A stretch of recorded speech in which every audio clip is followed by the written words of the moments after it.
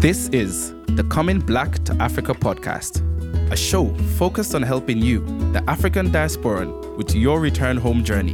Whether you have roots here or not, each week I'll host someone who will share their experiences and tell their stories to help you prepare and navigate the integration ups and downs.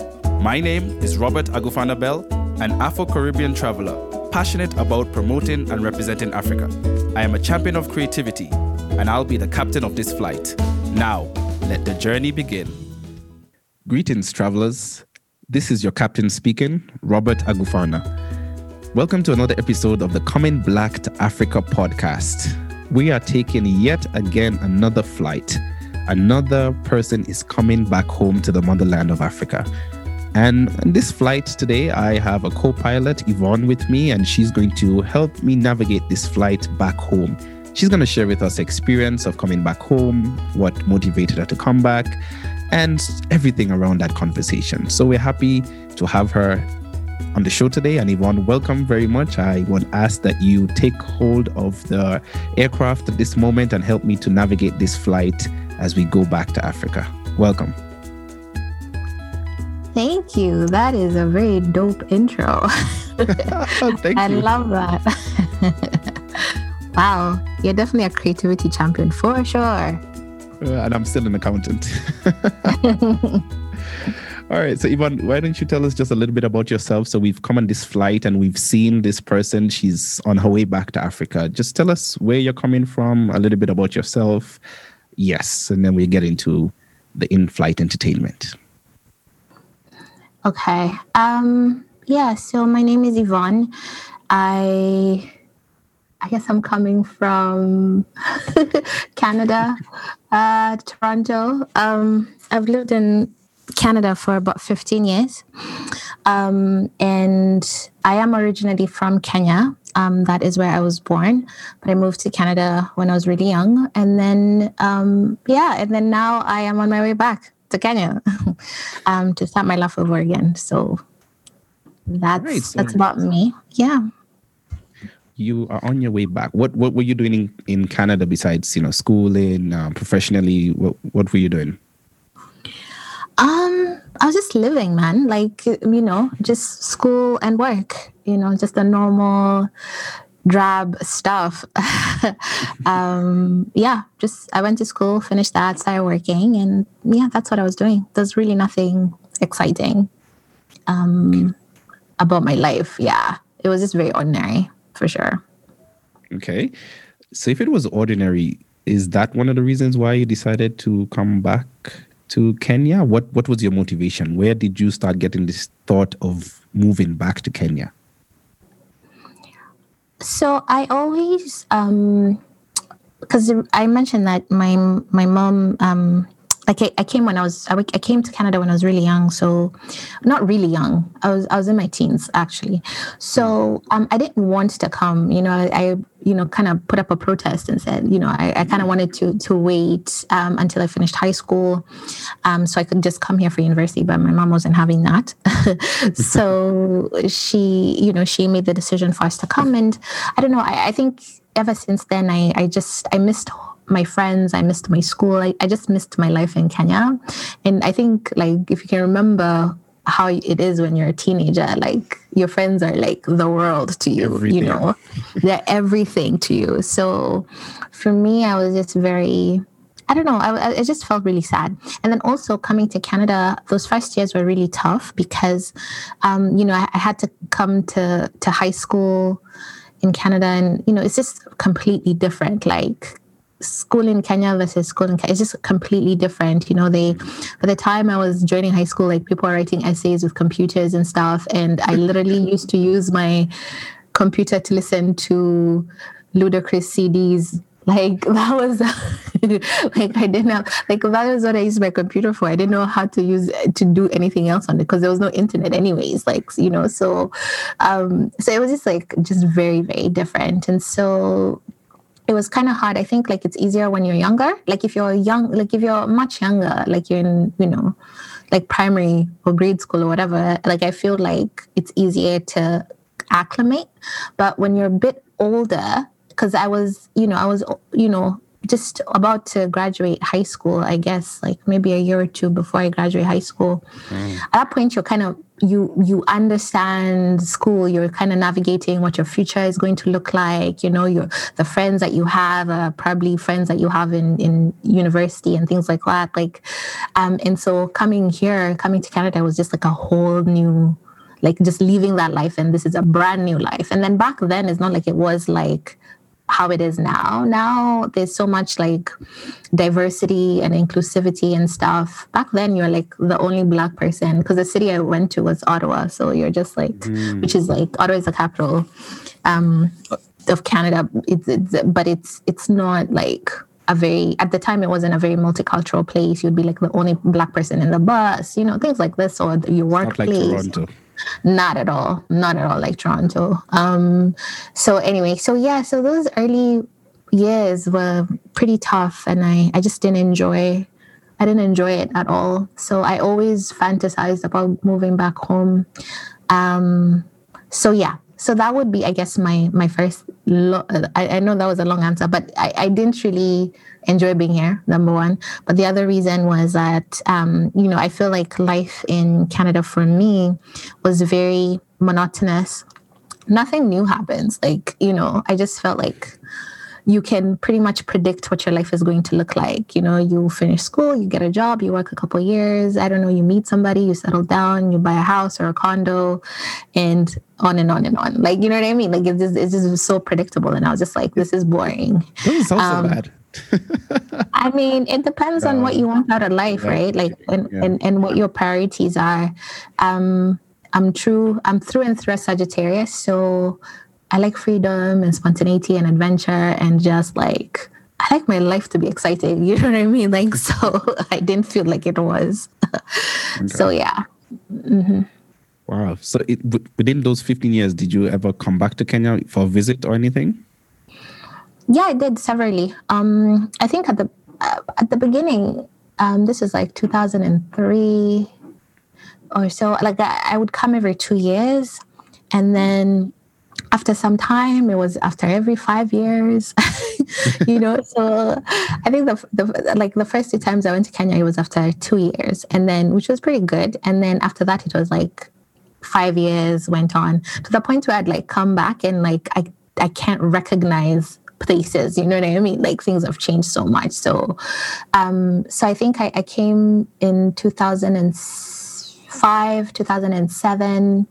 Then I came in 2012. I also came back in 2013. I did my internship actually in Uganda and Kenya. So when I was in my third year of university, I got an internship program that allowed me to work in Uganda and Kenya for about 5 months. So I did that, yeah. So that was a really good experience, and I think that was the one where I was just like, yeah, I definitely want to live on the continent. Like, I just had such a good time. I just felt grounded and connected, and it was good. Like, and it was fun. So I was just like, this can be like life all the time. So I was just like, yeah.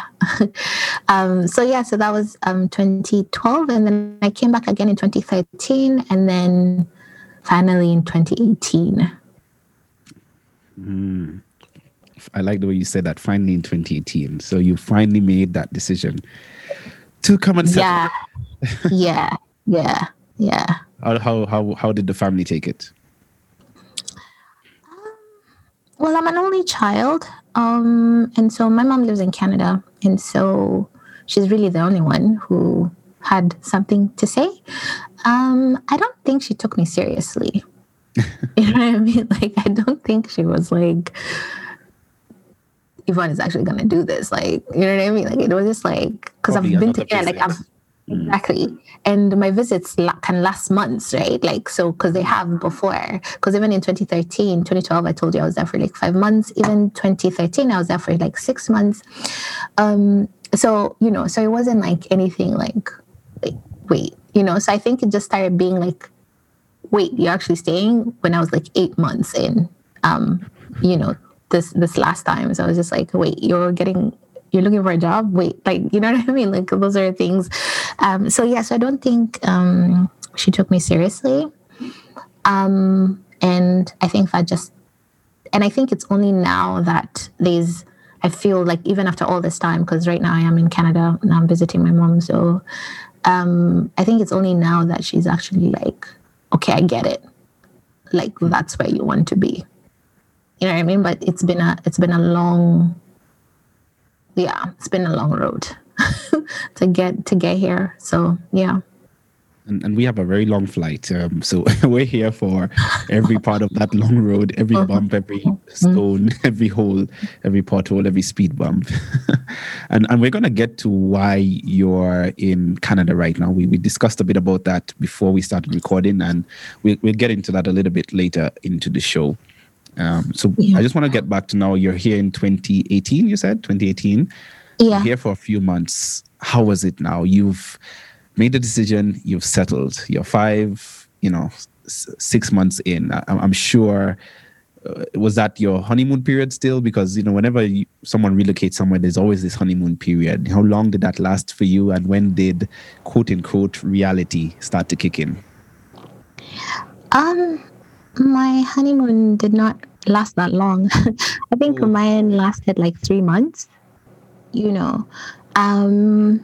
because I think it also matters the time of the year that you move back, right? Like, because I came back in December of 2018. So, December is, especially if you live in Nairobi, in Kenya, it's literally a party month. It is the month where everybody is off work. It is a month like everybody just is on vacation the whole month of December, pretty much. Like the whole country is on vacation in December. So it's like very hard. Businesses just like slow down. Like people generally don't hire. Like everything is like really grinding halt. Yep.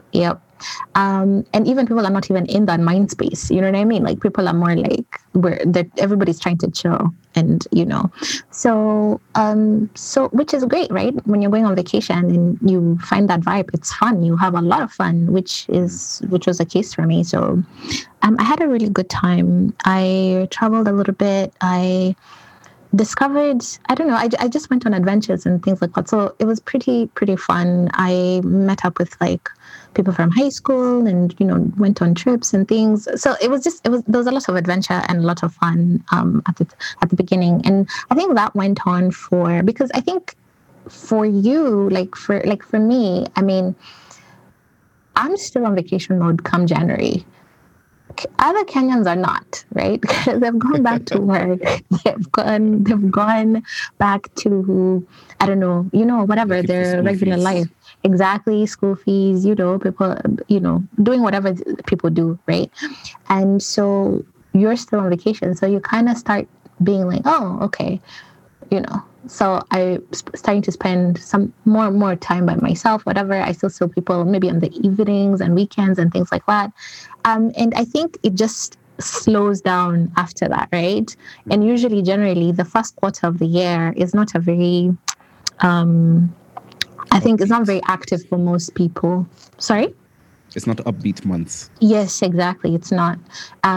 So unless you find like particular groups of people who, I don't know, have alternate lifestyles, then, you can plug into that, which I did for a bit.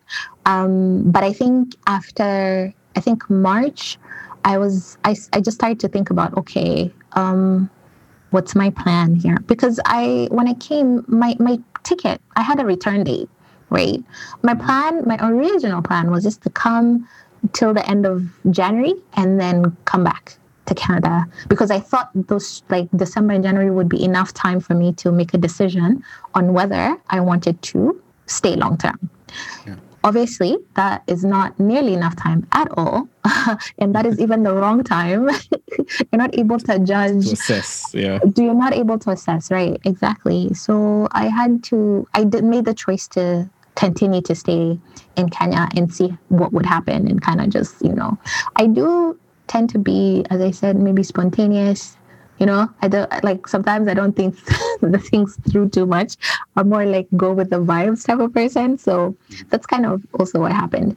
Anyway, so but I think it was a really good choice to do that because then it really allowed me to live and experience and just like normal life, like just day to day, what would it be like without all the excitement, rose-colored glasses of non-holiday mode. Exactly, holiday mode. Right. Exactly. Yeah. So that was my why that was my beginning, like a couple of months, and I guess from March is where it just really started dawning on me. It's like, okay, yeah, you need to figure out what you're going to do. And then I think that now became really difficult because I was like, okay, because I think one of the things is like at least for me anyway, I think for a lot of people really, because the country from which you're coming from. So if you're coming from the West, you're coming with Western, a mindset, right, of how things work in the country that you're from. You know that, for example, for me in Canada, if I want to find a job or something, I'll go sign up on this website, apply online, that is the process.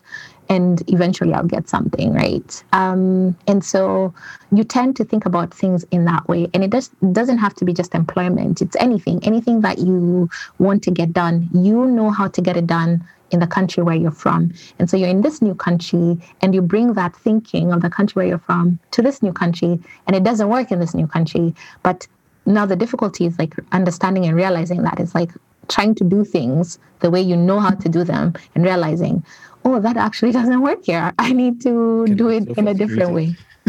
Exactly. Yeah. So that learning process, is what the difficulty is, or is where the challenges come.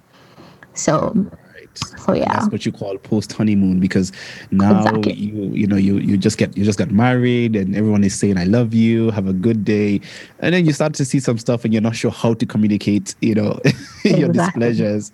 Exactly. So I totally get that. But since you left Kenya when you were around 15 or in high school, I believe you didn't yet have your national ID, right? No, I didn't. Yeah. All right. So you had to now get that going so that you can start applying for jobs and so on. How was that process? So in one of my last visits, I had, not prior to 2018, so I think like 2013, right? When I had come for a visit, I was like, let me get my ID. So I went to this place, I applied for it. And the day I wanted to go pick it up literally was, I think, the day before my flight to come back to Canada, or something along those lines. Anyway, I went to this place and it was just disorganized. I didn't know who to talk to, and I just gave up and I left. And I was just like, whatever, forget this. So I went, and 5 years later, I found myself back in Canada. I'm like, okay, now I really need to get this ID. And I was just like, damn, I'm going to have to start from scratch. Anyway, I had gone with like whatever, a bunch of papers, like your documents, and you just like fold them up. So I'd gone with them, and I have a cousin, luckily, who works at Huduma Center. And I told her that Huduma Center is a place where where you go and apply for government things and stuff. It's like an all-in-one government service. Yes, exactly. Stuff, yeah. And she works at the Huduma Center. So she luckily, I was so lucky. So anyway, so I told her, hey, I'd applied for this thing, and she's like, do you have this number? Do you have a number? And I'm like, I don't know. These are the documents that I have. And then she rummaged through them, and she was like, yeah, this is what I need. And she went, and she's like, yeah, your ID is in the system or whatever. Come and pick it up in like 2 weeks or something.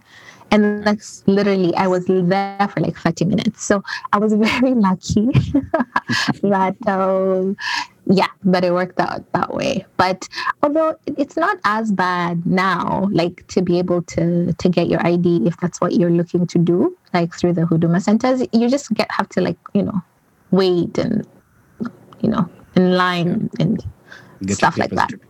Yeah. Exactly. Much easier now. You can even apply online, even before you come. Oh, really? To Kenya, yeah, you can actually apply online. Depending on the circumstance. Your ID? Yeah, depending on the circumstance, you can begin the process. Wow. Okay. Citizen with the Huduma Center and so on. You can be like the government services in Kenya have really becoming very digitized and online. Yes. So you can do it. Of course, not exactly there as it should, but much better improvement. For sure.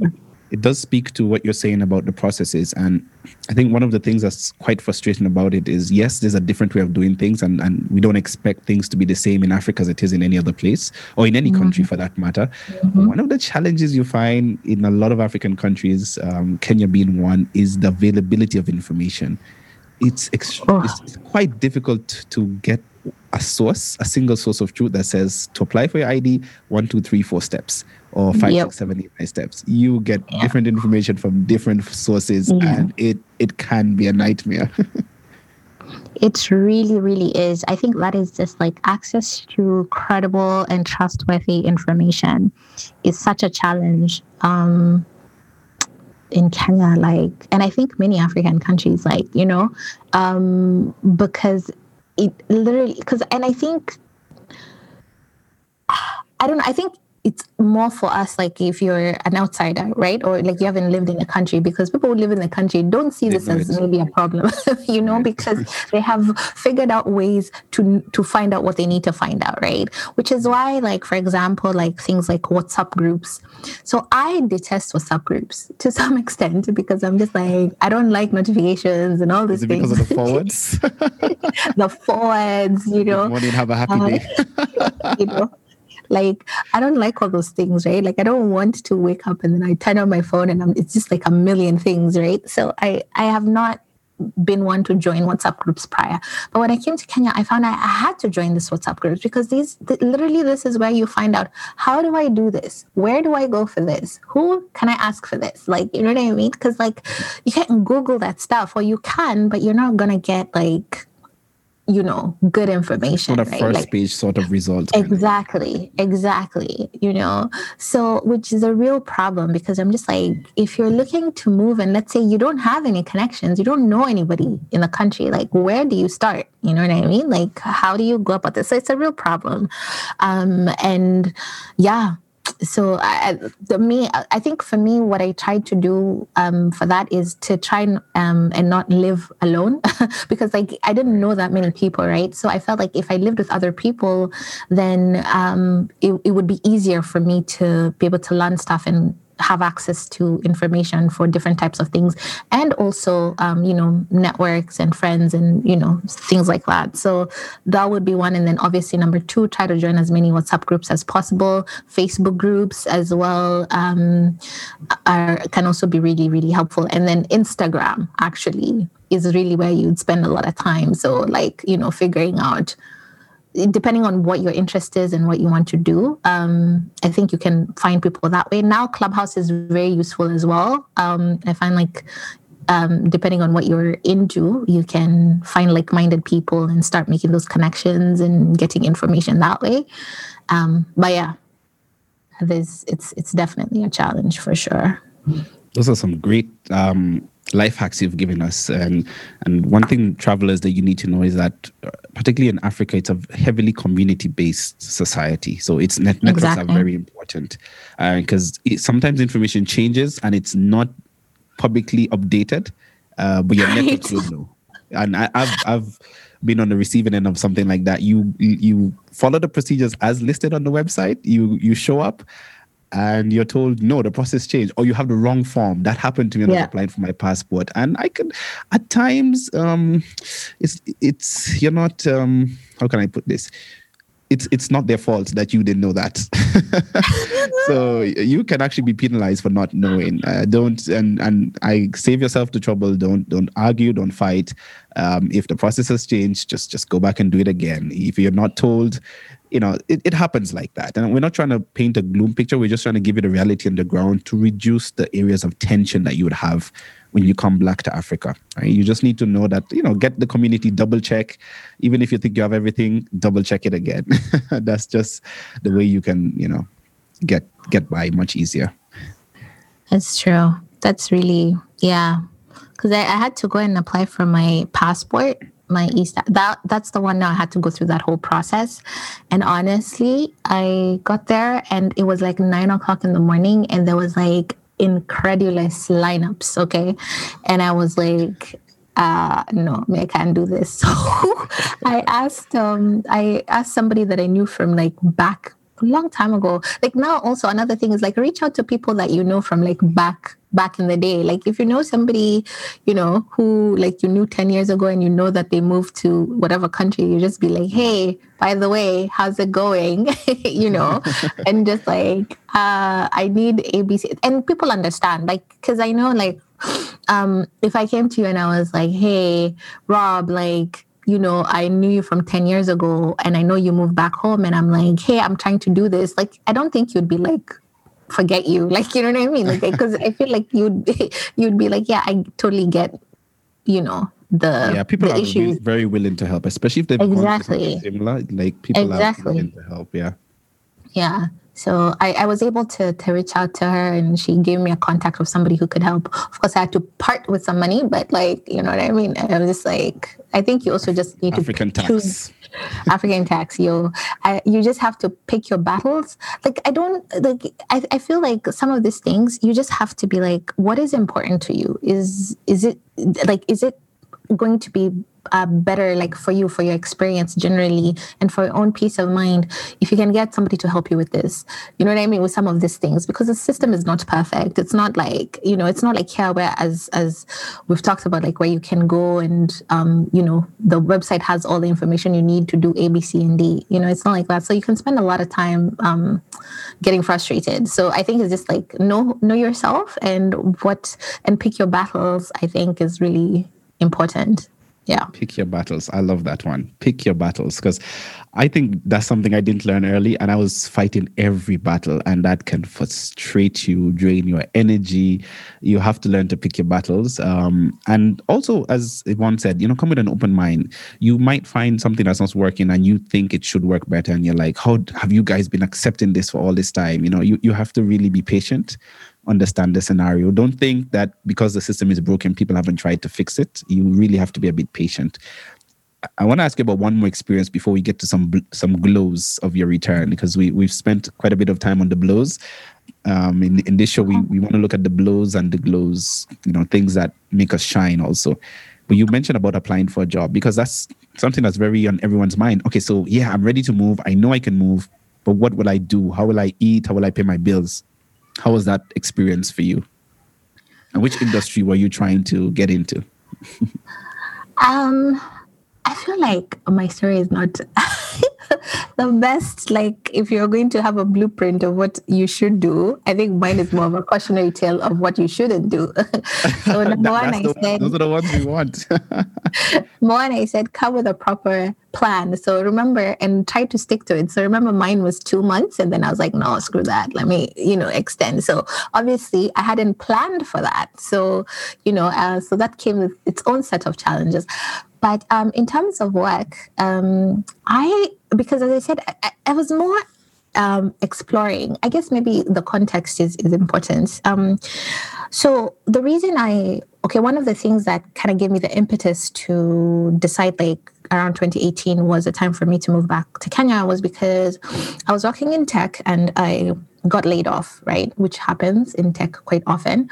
And I was like, okay, what do I want to do now, right? Do I want to just apply for another job and like, you know, and kind of just do that thing again? And I was just like, nah, let's try something else. Let's go to Kenya. So that's how that journey started.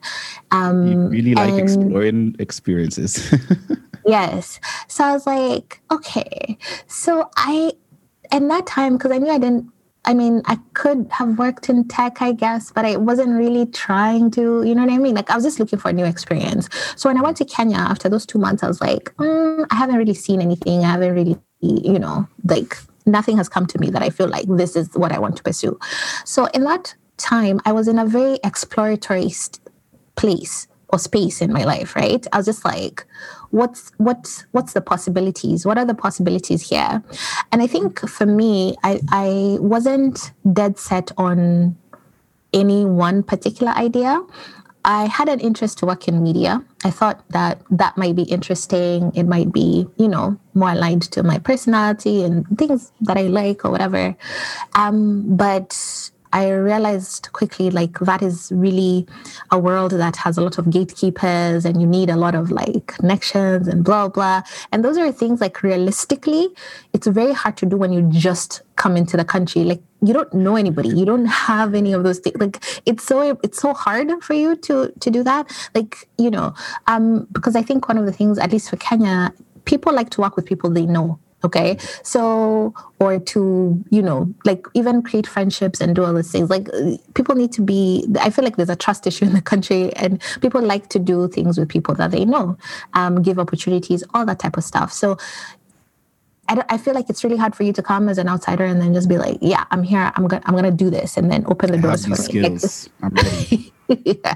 No, they're going to be like, who are you? Like, you know what I mean? Like, chill, like, where have you been? Like, what's going on? Like, So that's what I discovered quite quickly. And so I was just kind of in this space of just like paying attention and just kind of seeing, what would be my space be? What could I get into? So had been invited to a talk, to attend an event by a friend of mine. And it was an event. There were some people in the creative industry, some organizations in the creative industry, and they were having this discussion. It was such a great talk. And I was just like, this is dope. So, a private members club, yeah? Yeah. So, which I couldn't have gone unless I was invited. Like, my friend actually had to be like, he just sent me the screenshot of the flyer, and he was like, this is interesting. Do you want to go to this? And I was like, yeah, I do, actually. So, and he invited you because you were at the point of looking for something. So if you were not looking, maybe that opportunity would probably not have been. I was not looking. This was in January that I went to this event. Oh, right. Okay. Yeah. So I was just like in that mode of saying yes to things, because I'm like, you know what I mean? Like, there wasn't really much else, like, aside from like going, like, I wasn't really focused, especially in January, like looking for a job. I wasn't even trying to do that. Like, I wasn't even trying to, like, that was not where my mind was at. It was just like, this was an event. I like attending events. I like going to talks, and things like that. So my friend was just like, hey, this is happening. You want to come? I went. And then it was a great talk. I got to, discover these organizations and, and these people. And I was like, whoa, I didn't even know that, like, the organizations that do this type of work, right? Like, in Kenya, like, I was just like, my mind was a bit blown. I was just like, wait, what? So, so I started following them on social media. And then I think a few months later, I saw they posted a job. And I just applied for it. Now, during this time, I was applying for jobs, but not really. I had one interview, and it was for Unilever. But I didn't end up getting it. And I mean, even that one, like, they literally called me to go for an interview, like they called me today and they're like, can you come for an interview tomorrow? The next day. The next day. They didn't give me a job description, nothing. So what? They were just like, it's like a project manager job or something. And I'm like, okay, like, but like, I don't, what? Like, yeah. So I just went and they were just asking me questions. I'm just like, I don't, so even like salary things, because I'm just like, I have no idea what, like, I had zero, right? Because I'm just like, zero. I could not even think. I was just like, I just asked my friend, how much should I save for this day? And I was just like, I don't know, So that's the other thing, because you don't know how to price yourself, right? Because the context, right? Because you're just like, I don't know what, how much I should charge. So anyway, I saw this job, social media, right? That the organizations I was following. And prior to that, actually, so I had sent an email to these organizations that I met at that talk. And I said, hey, my name is Yvonne, I'm a returnee. And this is, I came across I was at this event and I came across this is the work you do. And I'm really interested, blah, blah, blah. Very nice email that I wrote to this organization. And I'm like, because I was even like, yeah, I'm very happy to volunteer my time. Like, you know what I mean? Like, I wasn't even, because at that time I was not even really thinking about working. I was just like, I want to like volunteer. I just wanted to experience things and then decide. So that's what happened. And I never got a response, obviously, because people do not respond to those things at all. Yeah. It's very rare. I think I've sent one email to an info email address and then somebody responded to me. But yeah. I tried to get on some podcast recently, and I sent them my stuff. Actually, someone who had been on there had introduced me, and I sent in the email to the same email address that he introduced me on, zero. So later I found someone who worked there, and I was like, worked with that, does the production for that podcast. Like, hey guys, what happened? He said, oh, those were too many emails. We just deleted everything. I was like, exactly. Okay. I was like, okay. Oh my God. Yeah, those are some experiences that you got to be ready for. And I'm maturing my experience and my return now, not to take that personally or to feel bad about it, And I think I shot a video about this on my YouTube channel that, they're not really rejecting you, right? Sometimes it's just overwhelmed. You need to understand, like, unemployment, particularly in Kenya, is so high. And I've been, not that I'm a consultant, I have helped companies recruit, and you put out a job advert in 48 hours, you can have 200-300 applicants. By a week you have 1,000. It can be really overwhelming. Yeah.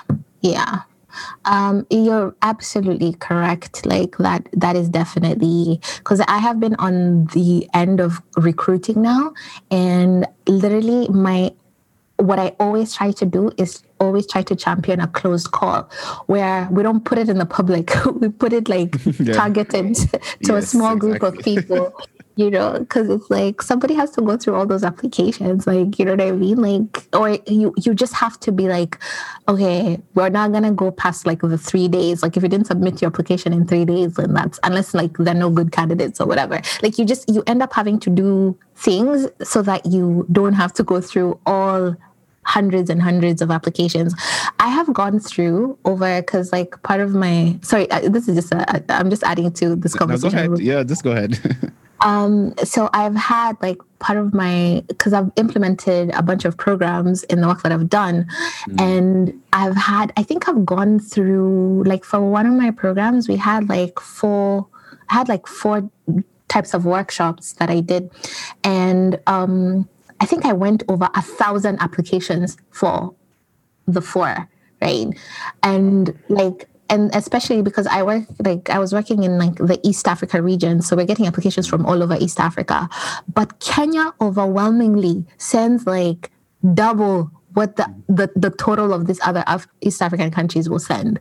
So if, for example, I get 100 applications from Uganda, Tanzania, and Rwanda, I'm going to get like 200 or 250 or 300. Like it's always double. Like Kenya always like, you know what I mean? So there's a lot of qualified applicants for all types of things, for jobs, for programs, for anything. Kenya has a lot of qualified applicants. And so it's just very, very challenging and hard. And sometimes I think like maybe if you're moved back, maybe you want to try like Uganda, Tanzania, Rwanda. Like maybe you want to do that first. And then, less competitive probably. It's less competitive, but I've just found Kenya to be very, very competitive. And I mean, I think that's a good thing, but it's also... Kenyans are also go-getters also. That's the thing. They're qualified, but they'll also go for it. I mean, someone could maybe meet 3 out of 10 requirements and they'll still apply for that job. So Yeah.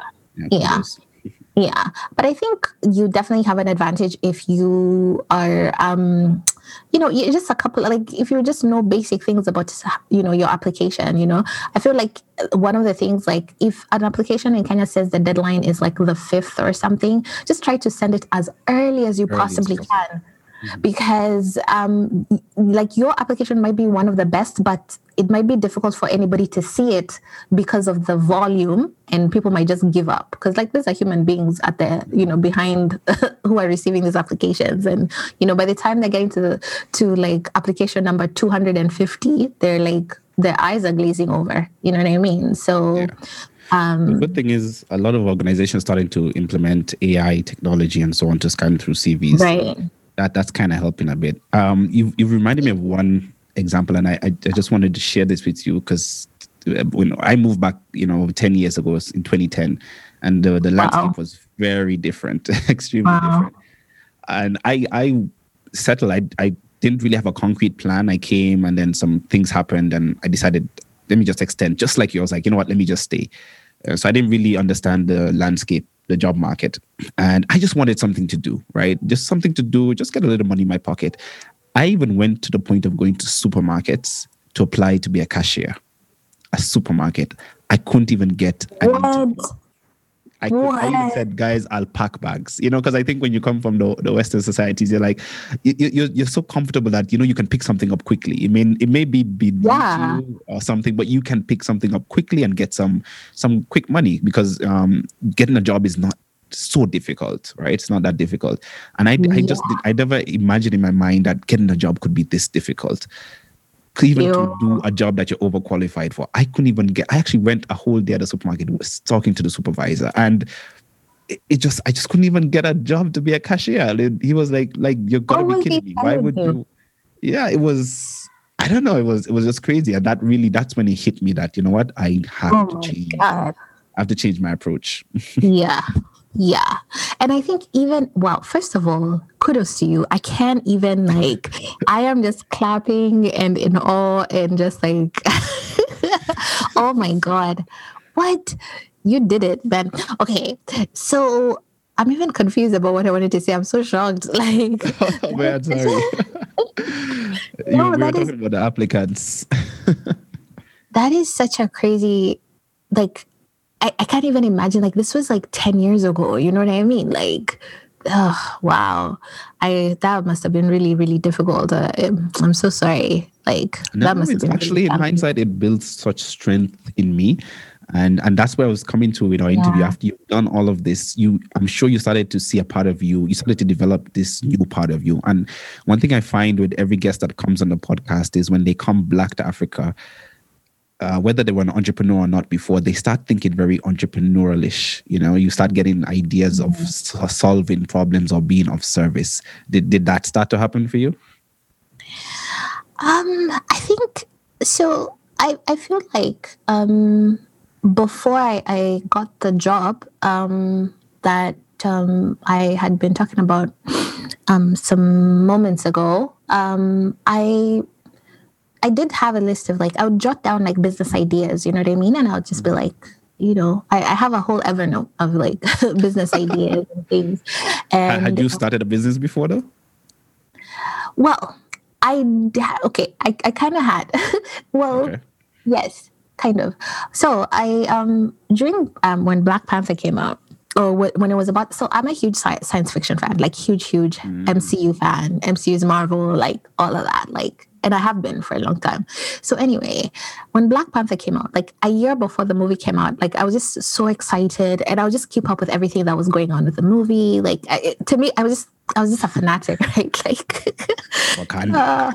Yeah, I was just very much those were my vibes. I was so excited, right? And as I've said, I am a science fiction fan. So it was not only was it a Black movie, but it was also science fiction, but on a scale, huge scale. It was just everything to me. So I decided, so when I was looking around, when before the movie came out, so this was maybe in around January, because the movie came out was it mid-Feb or mid-March? Yeah, I think it was March, I can't remember, yeah. Of 2018. So around January, I kept looking around for merch. I was like, why am I not seeing any Black Panther stuff? I really looked. I could not find. So anyway, I was like, okay, maybe I can create something. So my cousin is a tattoo artist. And so I reached out to him and I'm like, yo, bro, can you do some designs for me inspired by Black Panther? And he did. And I was like, okay, cool. So I'm going to make t-shirts out of them, whatever. Of course, I paid him. So, no taking advantage of artists. Right. Anyway, so yes, please. Right. So anyway, so I got the designs and I got these t-shirts made, and it was Super Bowl weekend in Toronto. And all my friends were coming together for Super Bowl weekend. And so I brought the samples of the t-shirts I had done, and I showed it to them. I'm like, hey, do you guys like this? They're like, whoa, those are dope. You should make. So I was like, oh, okay. So I got 30 orders from that night. So I went, I made the t-shirts, whatever. Then I was just like, okay, let me post in some groups on Facebook and stuff and see what people. Then I got more orders from that. So that is the first business I did. I don't think I ended up making like I think I ended up breaking even. At least not losing money.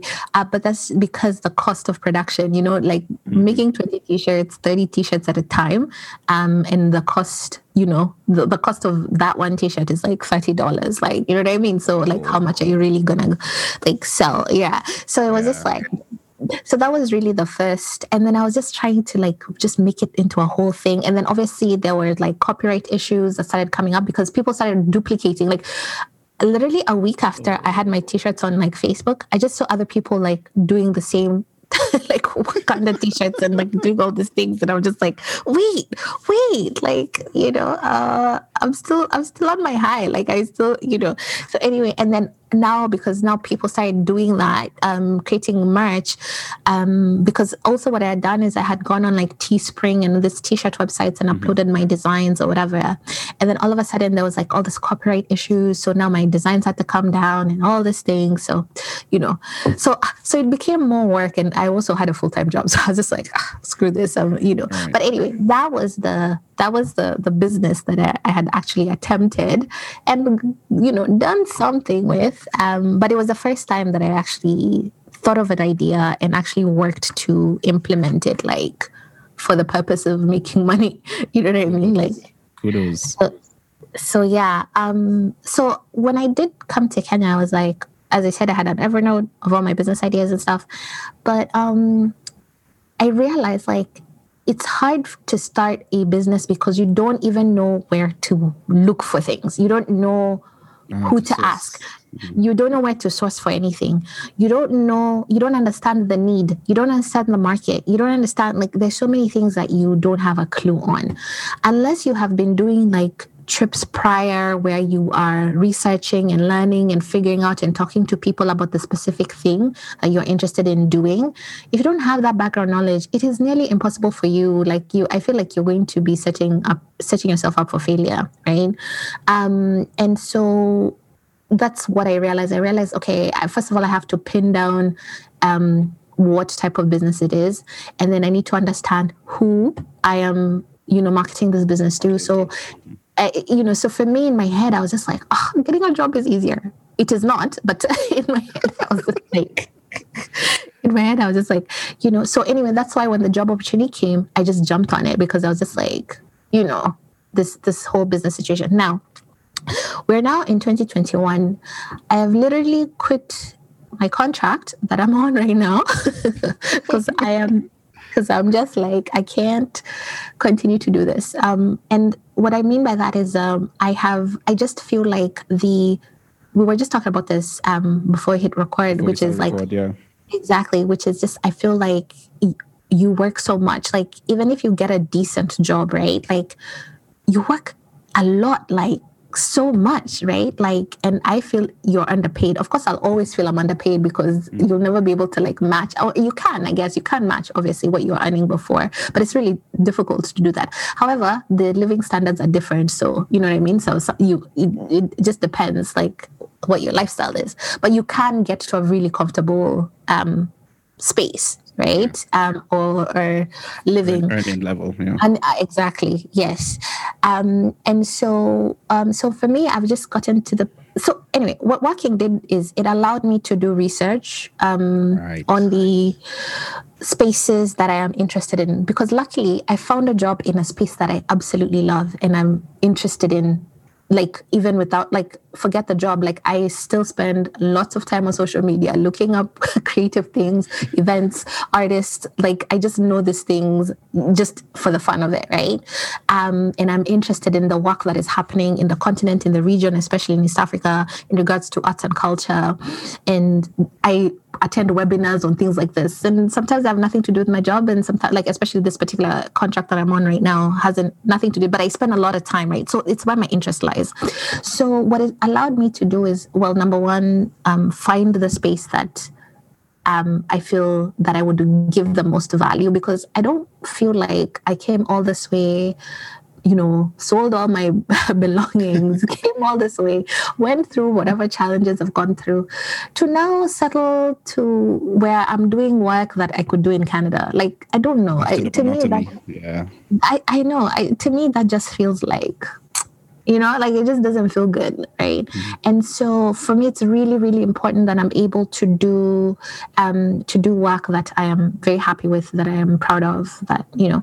So identifying the space that you want to work in is really important. Now, you don't need to be sentimental like I am and be like, oh, I must enjoy it. And, you know, no, you don't have to be. That's just me.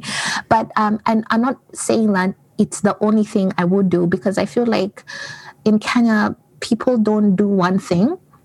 People tend to do multiple things, right? So I could, you know, for example, start a business. So one of my things right now is because I've just felt like I don't want to put so much energy, effort, and attention to working for other organizations. I'd rather do that for my own organization, since I'm already doing it. Like, I'm already expending this energy.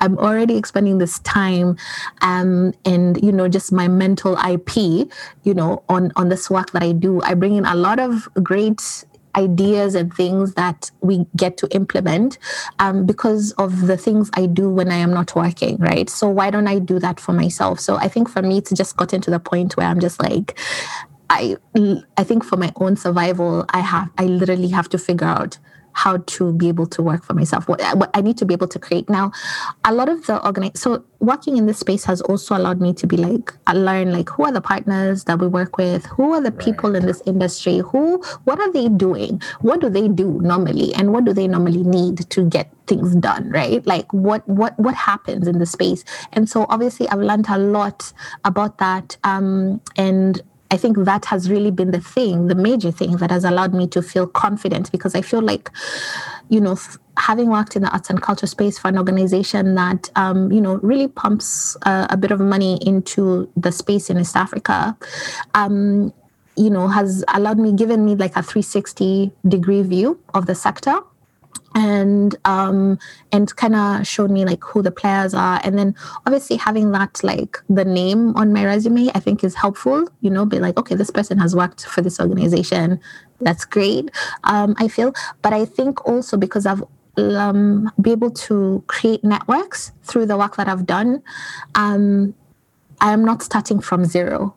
You know, where I was just saying how, like, you know, when you first come, like if you haven't done the recon prior, you don't know where to start. You don't know what's what, right? So now that is already taken care of, right? Like that work has already been done, you know, and so when I'm introducing myself to somebody, they'll be like, oh yeah, you're the person we worked with on such and such project at this organization. You know what I mean? Like, so when I'm saying, hey, I have my own agency and this is what we do, they're like, oh yeah, that's great. You know, we'll keep you in mind. And then now I'm also part of like WhatsApp groups for, you know, arts and culture things, you know, so I just feel like I'm more connected now. I'm not lacking a lot to be able to get started. So I think that has given me the confidence, because I feel like, I don't know, some people, I don't know, I feel like a lot of women struggle with confidence, right? Like in terms of like, I'm just going to start this business, I'm just going to do this thing. And then, you know, like you just feel plagued by doubt, right? Mm-hmm. And I feel like this has allowed me to get rid of a bit of that doubt, where I'm just like, okay, I can do this. I know people, and you know, that doesn't guarantee that I'll get clients, but like, you've made a courageous step. Yes, exactly. So it's not as daunting, I feel, for me. But that has been the journey, like for me. But again, I feel like my life is more of a cautionary tale. I feel like the best thing to do is actually to figure out what you want to do by doing having a plan, having visits, right? Doing visits where you're like, you talk to people, actually engaging with people even before you get on the plane, like join, you know, forums and groups. And now there are a lot more of them coming up. There's this one called Move Me Back, where if you sign up for their newsletter, they send you a newsletter of like, you know, jobs and people who are looking to connect to start different things. And so there's a lot more resources that are coming up now. So, you know, and which is really, really interesting, because I feel like 2 years ago, I didn't see any of these things, you know. I'm hearing some of this for the first time.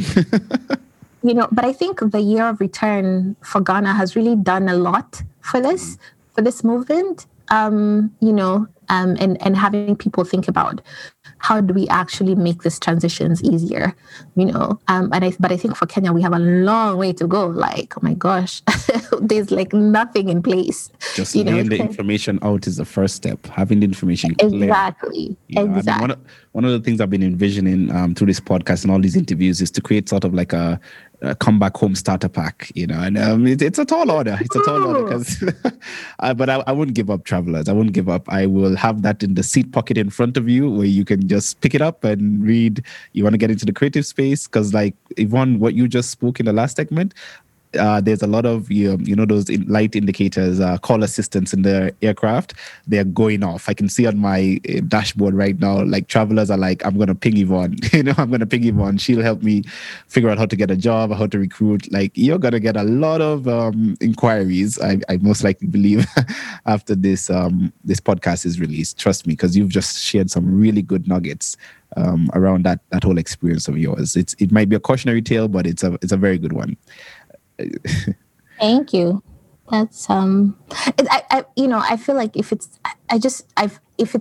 it can be helpful to anybody, you know what I mean? Because I'm with you in terms of like creating spaces or things or products or I don't know, anything really to be able to help the transition, because I feel like it's unnecessarily difficult. Like, it doesn't need to be as challenging as it is, you know what I mean? Like, I feel like there are other things that are going to be challenging that you do, but there's some things that with a little bit of planning and organization, clarity is always good. Clarity is always good. I just want to stay a little bit, just a few more minutes here on your work experience, because you seem to have it locked down and very expert in it. What would you say are two big surprises? Because I think if you left when you're a teenager, it means you hadn't really worked besides the internship in Uganda. But now working now in Kenya, what are two surprises that happened, good or bad, when you started working? What are things you're like, whoa, oh, okay, I didn't know that, that maybe people assumed you would have known, just from your experience so far? Okay, so one is I found it surprising that and it maybe depends on the organization that you work for, but I think if you're working for an international organization, right, or a multinational organization, and you're working in Kenya, you need to have regional knowledge, because I feel like a lot of these organizations, they have their offices in Kenya, but because Kenya is seen as a hub of the region, right? Like, so, right. And Kenya is kind of, it's, as we talked about the competitiveness, Kenya is a bit, I don't want to say higher, but like it's the superpower of the region. I don't know. Economic, yeah. Exactly. Because, and it is proven by fact, as a lot of international organizations, from the Facebooks and the HP or whoever you want to talk about it, have their Africa headquarters in Kenya. Yes. So that just tells you the concentration of human resource and, those kind of things. Yeah, and let's not forget tech as well, right? Yeah. So Silicon Savannah is based here in Kenya. So so Kenya is it's an interesting city to work, country to work in, because if you work there, for me, my experience has been like, I feel like it's the hub. And so for you to work here means that you will somehow, in some ways, work with other East African countries, right? So your knowledge about other East African countries is kind of crucial to the work, right? And you kind of want to build that because it is something that adds to your indispensability. I don't know if that's a word, but like, it sounded good. To basically how indispensable you are, right? Like, because as we said, it's very competitive. Like, it's so competitive. Like, I should say this example where I had a job, I was working like 6 months. This was like 2 or 3 months ago. 6 months prior to that, I had a job, and then my contract ended for that job. And then they reposted the job right? And, people are like, yeah, apply. You'll probably get it because this was your job. Like, I applied and I did not get it, right? Because there was this, yes, exactly. So, and that's because like there's a lot of, can you imagine what that is like? It's like, wait, what? I've gone through that. Oh my gosh. Yeah. You should write a book about this because I'm like, I thought I would be like, I am probably the only person in the world this has ever happened to. I have been through that and I've been told right to my face that, you were doing it. You were the best person for the job. But, mainly also because of corporate politics. Yeah. But that's mine was not it. Mine, I think, was just because like I don't interview well, so I haven't been interviewed. I don't know. It's a skill that I'm working on. But you see, if I have my own organization, I don't have to apply for interviews. I just need to write proposals, and I feel like I'm better at that because it's the pressure. Because like I don't know if you see, like interviews are like 4-person panels. Who does that? Yeah. Like in Kenya, it's like that's very common.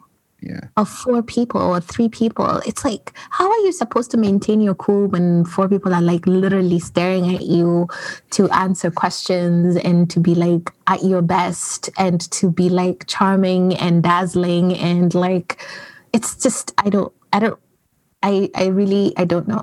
Right. You pick the one that has the biggest sway and just impress them. But sometimes you don't know who's who. Have no idea. Yeah. By the time the 4th person is saying your name, I already forgot. Okay, like I already forgot who. That's usually the difficult part. You don't know how to address them by name. And I'm just like, it's just too overwhelming. Anyway, sorry. Let me get back to your question. Your number one surprise was, the regional integration. So having a better appreciation for the East Africa region. What would be the second surprise? Yeah, but I would say it's more than just appreciation, but it's an understanding, right? In like knowing basic things about, for example, traveling within the different countries, who are the leaders of the countries, what is going on, like exchange rates. Yeah, exactly. Things like that. So that if your organization or the organization that you want to work for or work with has offices around, those are things that you can add in your application and your things, like, you know what I mean? Like these are things to show. I think outside of the boundaries of this country, because now you're talking to or speaking to the larger organization goals, not just that particular office, right, that you are applying for. So I think that ends up being an advantage to you. So even when you're doing research on Kenyan companies, see if they are based internationally. See if you can comment or add something about that, about their reach, their regional reach, or for the East Africa region or for Africa generally. But if you can add those elements, then they're like, okay, this is somebody who's just not like, who can see a bigger picture or has a bigger understanding or whatever, right? It gives you an edge. So that would be number one. Hashtag indispensability. Exactly. So and then something that surprised me, I think, okay, I don't know, this may be bad to say, but like I'd have this moments where I'd be like, and I mean, remember, like I said, I have not adulted in Kenya. Like all my adulting happened in Canada. And so I would have moments where I'd be like, I'm working with all Black people. Like I'm working with not even like African women. Like, like I have like African female bosses. Like, yes. That would blow my mind. Like I would have moments where I would just be like I would catch myself. Like I would just be like, this is happening, because first of all, I've never had a Black boss. Wow. So let's start there. Yeah. All right. Yeah, I never had a Black boss. I mean, I did have other like POCs. Like one of my bosses, she was Indian, and she was the co-owner of the company that I worked for. But there was her, and that was the only female boss I'd ever had. And my other boss, he was Pakistani. He was really cool. But aside from that, I'd never had a a boss was Black. So for me, it was, and then now a woman of like now a Black woman and actually an African woman, like to me, and working with an African team, like to me, it was just like mind blowing out. And I think what was also, and I say that this might be bad to say, is just like, it would like, I would catch myself, like moments would happen where I'm just like, this is real, like, you know. And the other thing about that is like working with Black people who are brilliant. Now, of course, you know, I don't want to like get shade for this, but like, of course, we know Black people are brilliant. Yeah, I know what you mean. It's you keep going. We're following you as travelers. The change in environment. we got you. Yeah. We got you. Yeah. So I mean, as I said, of course, Black people are brilliant and all of this stuff. But I don't know. I feel like when you haven't experienced it and when you haven't seen it, so you know, of course you know that like intellectually, but when you haven't really seen it in front of you and experienced it, you know, happening to you, I think it just hits you a little bit different when you're in that space and you're just like, oh my gosh, I am working with brilliant African people, right? Like who are doing really cool, interesting things. This is dope, right? So I think for me, that was a huge, it was a huge surprise, and I really, really appreciate that. I don't take that for granted. I don't take it for granted that I have worked in Kenya and that I have worked with, you know, with Black people. Like, I don't take that for granted at all. Like, and people who are leaders and people who are teaching me things, right? Like, and, you know, so to me, it's just really brilliant. It's amazing. Yeah. Sounds like it boosted your self-confidence to another level that you just never experienced. Sounds like you just got this renewed energy to just keep up the fight, if you could call it that. Mm-hmm. I think what it did, for I think my identity.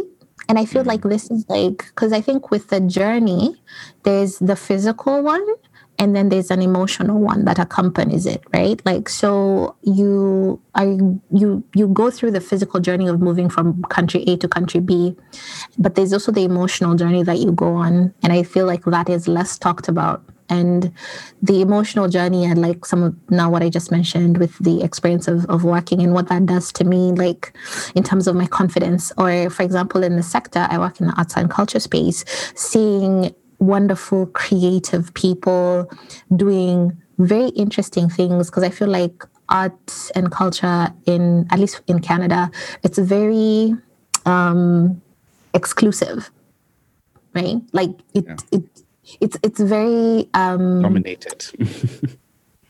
Well, and I think even depending on the types of art. So if you're talking about like visual arts, or like painters, sculptors, you know, those types of artists, like you don't tend to hear a lot about Black artists, right? Like there's not, like maybe in the recent times this has become really popular, but we're working in museums. These are very whitewashed places, right? Like for you to work, like, you know, and so to come and be in those pieces here and you're working with like African people, Kenyan people, like it's just a different thing. It makes you see yourself, your world, your representation in a completely new way. You see, because like, and I think the other fundamental shift is like when you're in the West, you're other, right? Like you feel like an other, like an outsider. You know like it, yeah.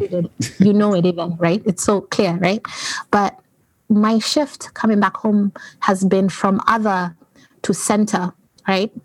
So it's I'm seeing myself. I'm seeing myself everywhere. I'm represented everywhere. I am having interactions with people who are like me, essentially with myself. Like, you know what I mean? Like I am center. I am a part of the environment that I exist in. So, which is really powerful. And I feel like I don't even yet fully understand what that does to a person.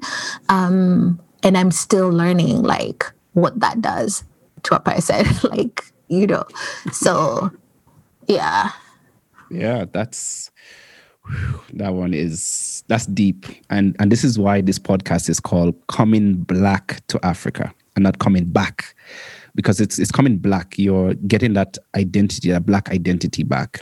And that's what's powerful that you just shared with us. I'm looking at our flight plan and I'm looking at where we are on our tracker. The radar says that we are just about making our final approach to end this show, to end this episode, this wonderful flight from from Canada to Nairobi, Kenya, and the East African region. And I'd want to end the show the way I normally end the show, with two questions. Well, yeah, two questions. One is, Yvonne, we've shared a lot of your experience and we're really grateful that you've joined us on this flight.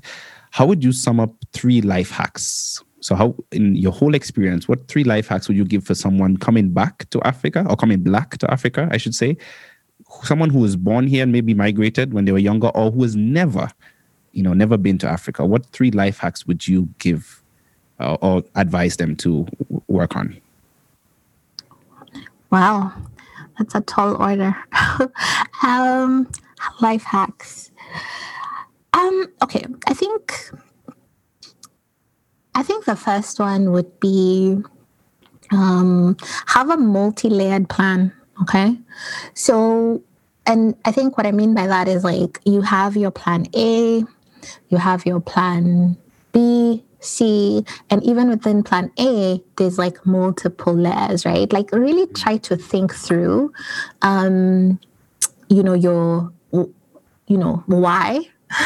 you're wanting to move back or move to, or, go to this country. Like, why are you doing it? What is the purpose? And I think also try to see is, like, can your goals be achieved without actually moving? Right? Because I feel like now with technology and access and things, it is getting, but it's still very difficult for you to do most things actually, when you're not in the country. Because I think there are people who are like wanting to like invest or start businesses and do all these things. And, for some people, they were like, is it possible to do that and not actually be there? Right? Like, I think that's a valid question, because I think it needs to be, your reason needs to be really, really clear. Like, why is it that you're going there? Is it what you want? Can you achieve that somewhere else? Because if you can, you will always have this thing in your mind, like almost like maybe not doubt, but you always have like an out.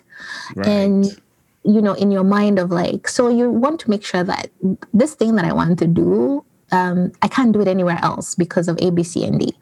And that is why I'm going here. And so, because when you get there, you're going to have a lot of challenges and it's going to be very difficult. So you need to have something that you ground you, where you're almost like, it's this or nothing else. You know what I mean? It's this. So for me, it was either make it in Kenya somehow or go back to my boring life in Toronto. And Toronto, by the way, is quite fun. Like, let me know. But like, it's a great city. I love that place a lot. But like, you know what I mean? Like, you have to really think. And for me, it's something I'd wanted to do for a really, really long time. So this was my chance to actually see for sure, can I make this work? Can it work for me? Because there are a lot of people who go back and then it doesn't work, but it's still a worthwhile experience, right? Like, so I think you just have to be really, really clear and then have your plan. I would definitely recommend doing multiple trips. Now, I know it is expensive, because now you'll start thinking about, okay, return ticket is like $1,500. If I'm going to do this like 2 times a year or 3 times a year, like, you know what I mean? Like, you have to think like of those. And I know that could be one of the things where you're just like, how am I supposed to get that done? Right? Like, how am I supposed? But I think if you've answered question 1 that we just talked about, then now you look at question 2. How do I do a couple of trips, right? And the purpose for the trips is to get information, right? To get a feel of the country, to start to familiarize yourself with how things can be done, to network, right? And, I think in the West, we tend to think like a lot of these things, especially now because everything has just moved digital, online and stuff. We think that we can do these things online, but in Kenya and many African countries, it is still very much like face-to-face, very, very much like, I don't know, I think maybe it's tied into that whole community thing. It's still very much that way. And so you do need a presence. And so you get to figure out how often that is before you actually make the choice to move back. I think also you need to ensure that learning and pivoting is a part of your plan. Because I feel like sometimes people may have difficulty because you have not given yourself room to pivot. Mm-hmm. So or to adjust with new information, right? You've come and you've been like, this is the thing I want to do. Even after your scoping visits, let's say you did a couple scoping visits, you decided this is but then now you've come, you're doing it, and then it's not working out. But you haven't given yourself room to pivot. Like, I think because of the nature of the country and the way things happen, you need to give yourself some leeway. You need to give yourself room to change your mind, to change direction, to move differently, to you need that flexibility. And just and you need to give yourself freedom. So one of the things that you can do right now, a lot of people are working remotely. I have 2 personal friends who this year, actually one of them October last year, and another one March of this year. So they basically went and talked to their job. They say, we're working remotely. I'm going to go to Kenya and I'm going to working from there. Yeah. So I know 2 people. So one is doing it this month, March coming up. And then one has done it since October of last year. So, and the organization just, Canada? Yeah, they are. Okay. And so they're just like, yeah, like, so so now my friend, he's been there since October, right? And that so a lot of people, this is now accessible to you, right? Like, I feel like that is the greatest hack right now, because you can just be like, it's COVID, and that's brilliant. Yeah, like you can literally just be like, I'm working remotely, like, and if you're really sneaky, perhaps you can even do it without asking. Except when your internet starts to fluctuate, they're like, where are you? Kenya has very good internet. Is it, unless like you have to just check unless if you're out of the city, like if you're some remote area. Yes, some people may take remote working and go on a safari or something. That's true. That is true. Don't do that. Yeah, you'll be caught. You need to be somewhere accessible with the internet. Yeah. So those are things, like, that is a huge, huge hack right now. Like, you can totally take advantage of the remote working situation and go and use it as a scoping visit. Because when you go, for example, if you're working Eastern time, you have about 8 hours difference right now, or 7 hours come spring.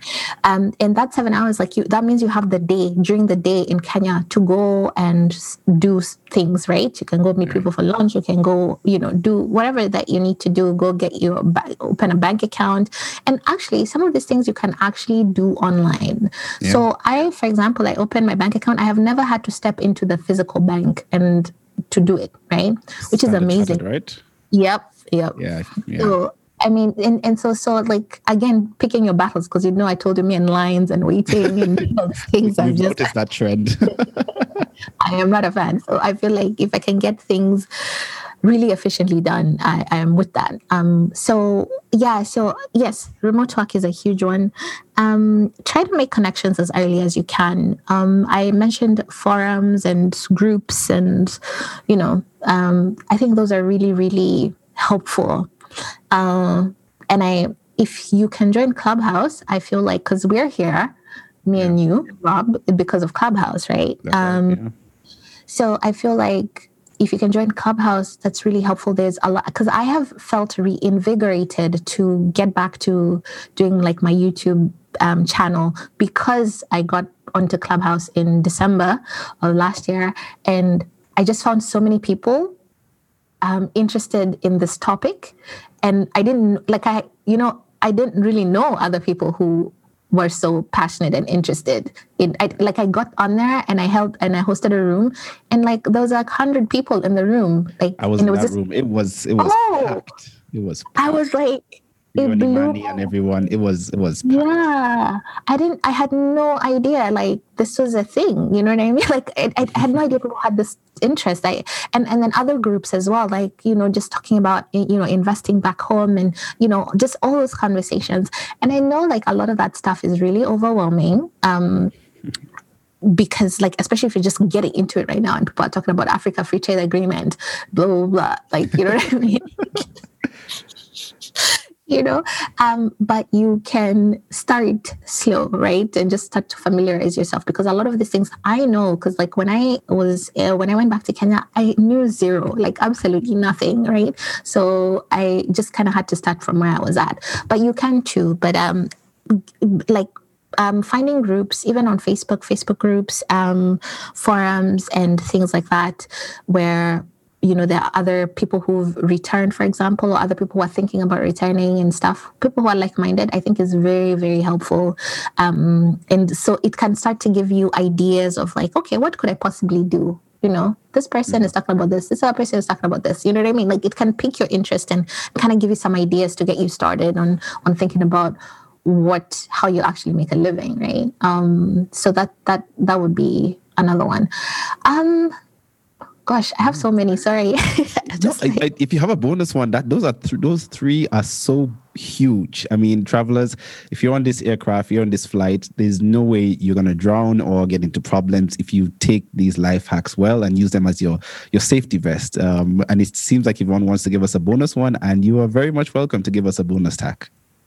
I think this one is not, maybe it's just an addition to what I've already said, but I think it's like, if you can, because like right now, because what COVID did is like a lot of these organizations that do different things, right? Like they were forced to come online, have discussions publicly. So these are things that unless you were in a particular circle or in a particular group, you wouldn't have access to, right?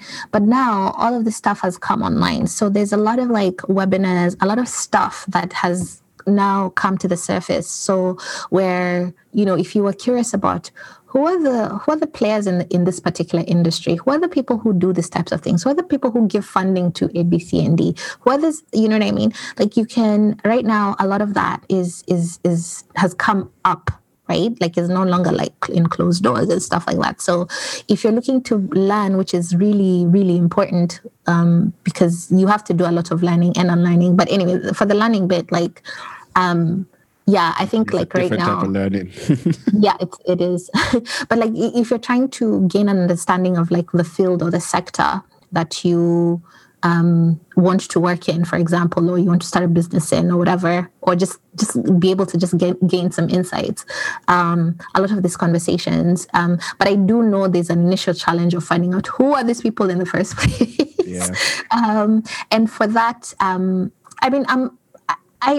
I know quite a bit. So, that's just... Sounds like we're going to have you for a return flight on this podcast. Yeah, people are free to email me or whatever. I'm very open to share what I know. I think one of the things I've also been trying to figure out is like, how do I put this information like in a way that is accessible? I've been playing around with the idea of an ebook.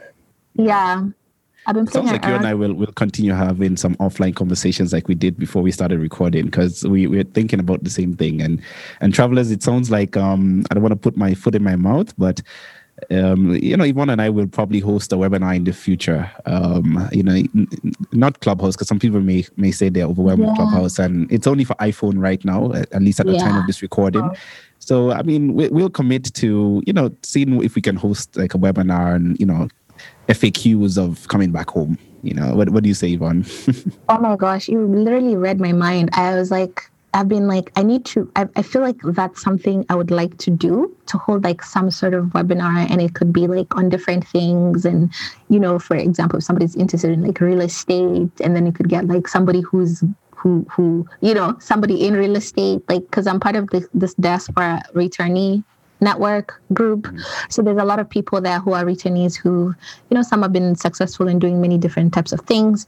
So it would be really great to just add more voices and expertise. And yes, a webinar would be awesome. It would be freaking great. I would love that. Just thought about it. I'm going to edit that part out until we have it up and running before someone runs with it. No, but like, yeah, okay. But others can do it. It's fine. But I'll see. I'll think about it. I always find like the thing about like, because I know hanging out, like anywhere in the world. I told you my T-shirt story. How like somebody. That's true.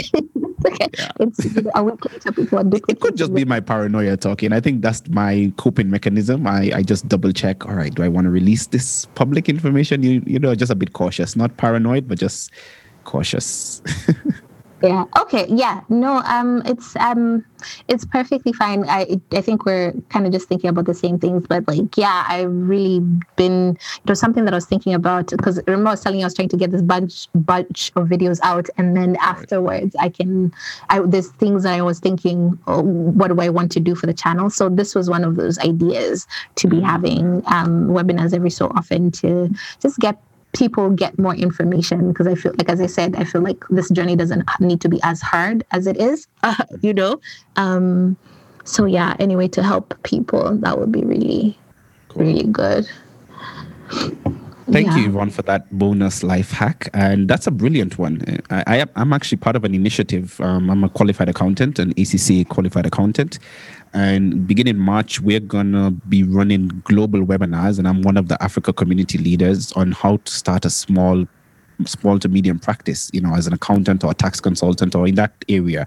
And so if you're a traveler and you're looking at coming back home, those webinars will be good for you to log into, because you'll see how do you set up, what regulations do you need to go through, and it's going to be for the entire sub-Saharan African region. I have another community pillar who's based in South Africa, so we'll look at the different jurisdictions and see what do you need, because in case you have that skill set, you can start your own practice. So that's a wonderful bonus life hack. Thank you so much, Yvonne, for that. Well, wow, that's amazing. Yeah, it's a great initiative. Yeah.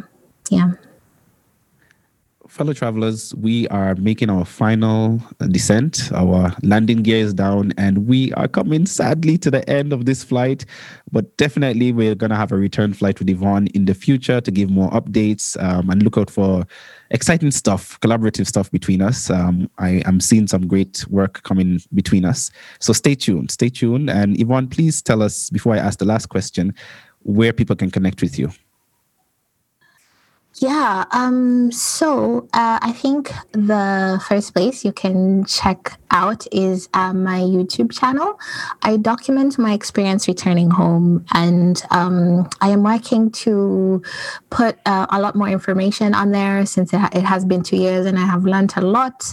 So if you're interested in finding out how I'm doing and how that's going, you can check out my YouTube channel. It's called Afropolitan Star.